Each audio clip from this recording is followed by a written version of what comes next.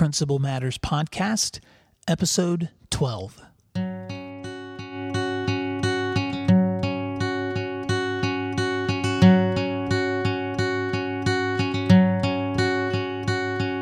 Hi, this is William D. Parker. I'd like to welcome you to Principal Matters Podcast, the School Leaders Podcast, where each week I share with you leadership strategies, insights from other leaders, and practical tips so that you can have the tools to achieve your own goals in school leadership. Thank you so much for joining me.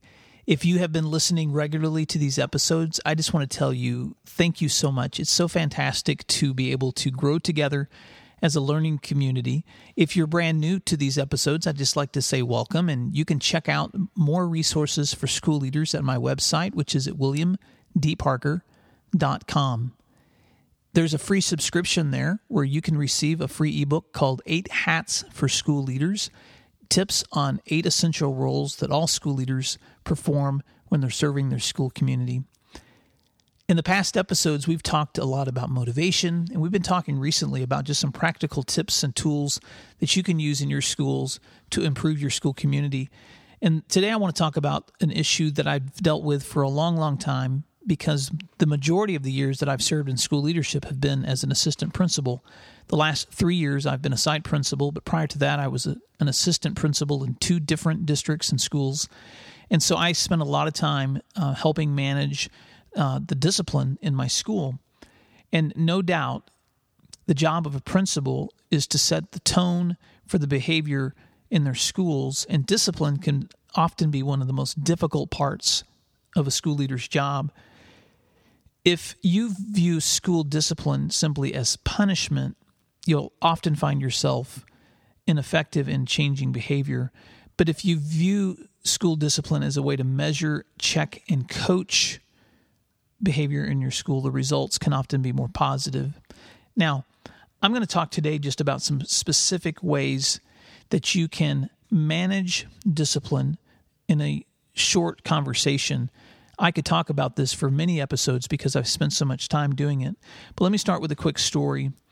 Toward the end of a school year, I had a meeting with one of my other school leaders in my building. We had a situation with a student that involved some out-of-school discipline. It was a long-term discipline situation. And a couple of days after I had met with this student's parent, one of my colleagues came to me and said that the boy's mother had confided in her that in a prior situation that her child had been in trouble, she felt like it was managed in a way where she was treated as a part of the problem. And to my colleague, she said that in this situation, she was very pleased. And I'll just quote this colleague who said the mother told her, "I have never been treated with so much dignity." Now, that statement actually caught me off guard. I'm not used to parents following up with compliments after their child has been removed from our school setting. But I began to think back to that whole discipline scenario. And as I thought of it, I tried to think of how did I treat them in a way that they felt like they were being treated with dignity. In fact, I asked myself, how would I have felt had the tables been turned and I was sitting on the other side of that desk? So with that in mind, I began to think about what are some of the basic things that happen within discipline that will help parents feel like they're being treated with dignity, even when you are handing out discipline that is very difficult. So here are some that I want to share with you today. In fact, I want to share with you 8 specific things that you can do to create an environment of dignity with your discipline. Number 1, set high expectations. Before school begins every year, we hold a freshman orientation with parents and students, and it gives us an opportunity to welcome them and explain what our expectations are for them in high school. We introduce them to our leadership team, to our sponsors, to representatives from other organizations in the school. And this is a great way to set the tone for what the expectations are going to be for the rest of the school year. After school begins, we set up meetings through all of our English classes so that we can meet in classroom settings with every student in the school and go through our student handbook and talk about expectations for the year. By the end of this session, we have had face-to-face interaction with every kid in our school. Now, we're a school of almost 800 students, and so for some of you in larger schools, that sounds easy. For some of you in smaller schools, that sounds overwhelming. We have done a combination of classroom visits and assemblies, but in either situation, we try to be as specific as we can and clear as we can as to what our expectations are, because setting the expectations first is so important. So number 2, set high expectations. I'm sorry, that was number 1. Number 2 is this: let the consequences fit the infraction.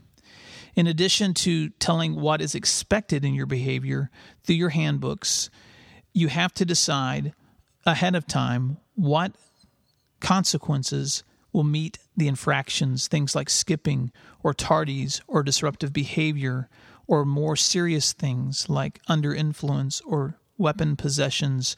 As the infractions increase in the threat to school or student safety, so should your discipline actions increase.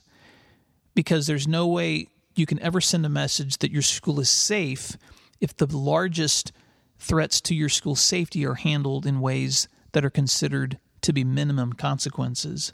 For instance, any student who commits an act in our school that is either criminal or violent can expect that they will be removed from our school setting, whether temporarily or permanently. On the other hand, a student who's late to class is going to be disciplined appropriately with a detention or something that reminds them that they need to be on time because they are they're damaging their own time in class and their teachers, but this isn't an overwhelming situation. The bottom line is this: use common sense and make sure that your discipline consequences match the infractions. Number 3, be consistent. One of the worst lessons that you can teach your school community is that there are no consequences for wrong choices.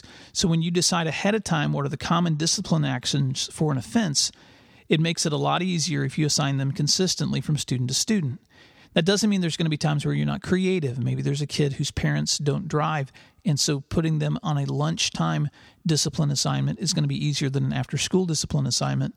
But remaining firm and fair and consistent is the best way to create an atmosphere where people feel safe. Number 4, be creative when necessary.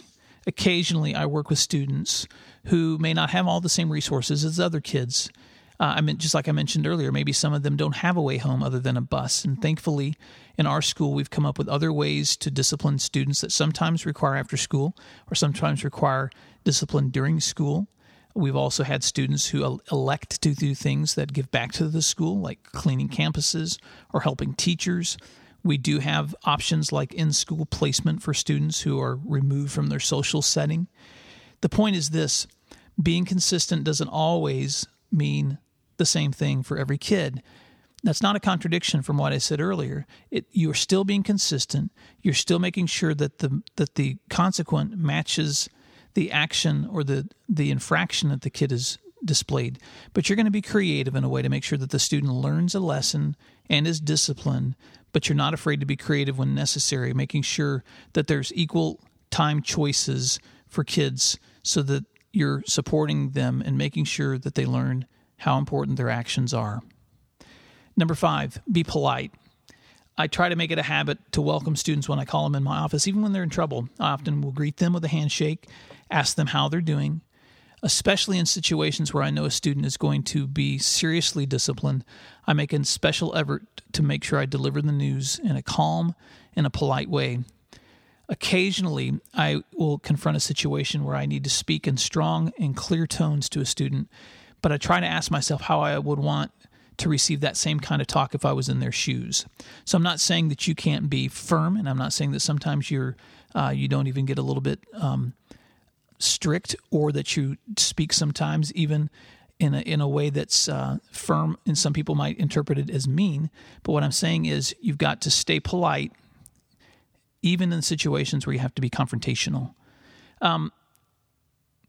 Here's a funny side note. One time I was disciplining a girl in a way that was very polite, and I had to remove her cell phone privileges. And she was so angry at me that she went to the counselor after the meeting to complain. And the counselor asked her, well, what is your complaint? And she said that she felt like I was insensitive because I smiled while I was dealing with her, and she thought that I was somehow amused or making fun of her. So I guess sometimes it can backfire if you're being polite when you're disciplining kids, but I have to admit that I thought that was pretty funny. Number 6, Be specific and document. When you administer discipline to a student, make sure that you document the incident. If it's not recorded, then it didn't happen. So when a student admits to a serious infraction, you need to have him or her put that in writing. And when discipline involves out-of-school placement, parents should be given documentation with signatures. Documentation serves a lot of purposes. It provides evidence that everything is being discussed and decided in regards to the situation. It provides you legal protection so that you can show you've not violated anyone's rights or their due process. And more importantly, it makes clear to all the parties exactly what's happened and what is expected for the student to be successful. 2 more things. Number 7, serve and teach. Every situation can be an opportunity to serve and teach. Student discipline is an especially key time to try to assist parents and guardians in teaching them life lessons or how to deal with their children. And whether that's coaching a kid on how to raise his grades, or connecting them with a good counselor, or disciplining them so that they are doing the things they're supposed to be doing, your goal is to help them in the process to grow into a stronger person. The goal isn't necessarily punishment. The goal is discipline. It's to help them improve and help them to become better young adults. And number 8, communicate trust. Be honest with students. If they violated your trust, tell them, you violated my trust. If they violated the trust of their parents, tell them that too. When there's a long-term pattern of doing what's right, you earn trust back. So it's important to communicate to them that I will trust you again when you have behaved in a way that's consistently shows me that I can trust you. I also try to let them know that I still like them, even though I'm holding them accountable or letting them suffer the consequences for their actions. My end goal for them is that someday I will see them walk across that stage and receive their diploma. And so it's important that even when I'm dealing with a situation where I'm enforcing a rule that's sometimes has a very serious consequence, I want to make sure that they know that they can re-earn my trust, and that relationship is still important. So let me wrap it up. Discipline is so much more than assigning consequences. It's so much more than just detentions or Saturday schools or in-school placements. Like a good classroom teacher, your discipline affects the relationships and the rapport that you have with your students. And it's the same thing with school-wide discipline. When students feel like you still like them as people, even when you're correcting them, they're so much more likely to work on improving their own behavior. And the same holds true in any relationship. When you show people dignity and respect, even when you disagree, then you can still grow together. It's my responsibility to model what I want to see in others. And if I want my students and my teachers to be showing dignity and respect to others, then it's my job to show it first.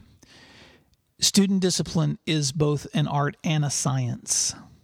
It's not one or the other. It's not just a list of do's and don'ts. It's also how you manage those lists of do's and don'ts that will help you have an environment where kids feel safe and they feel corrected and they know how to improve their behavior. There's so much more that I could say about school discipline, but let me stop there today and ask you a few questions.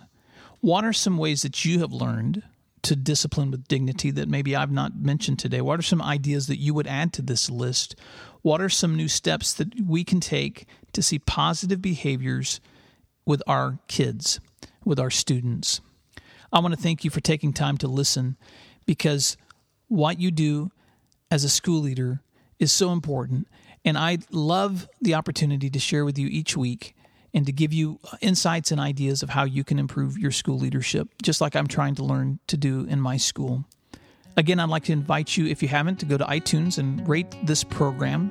As you do it, it makes it more visible for people who may be looking for tips for school leadership. I'd like to invite you to check out my website at williamdparker.com. The next time that we talk together, we're going to talk a little bit more about the importance of keeping perspective in your leadership. And I want to tell you a few inspiring stories. So I hope you listen. I hope you have a fantastic day. Thanks for doing work that matters. I'll see you next time.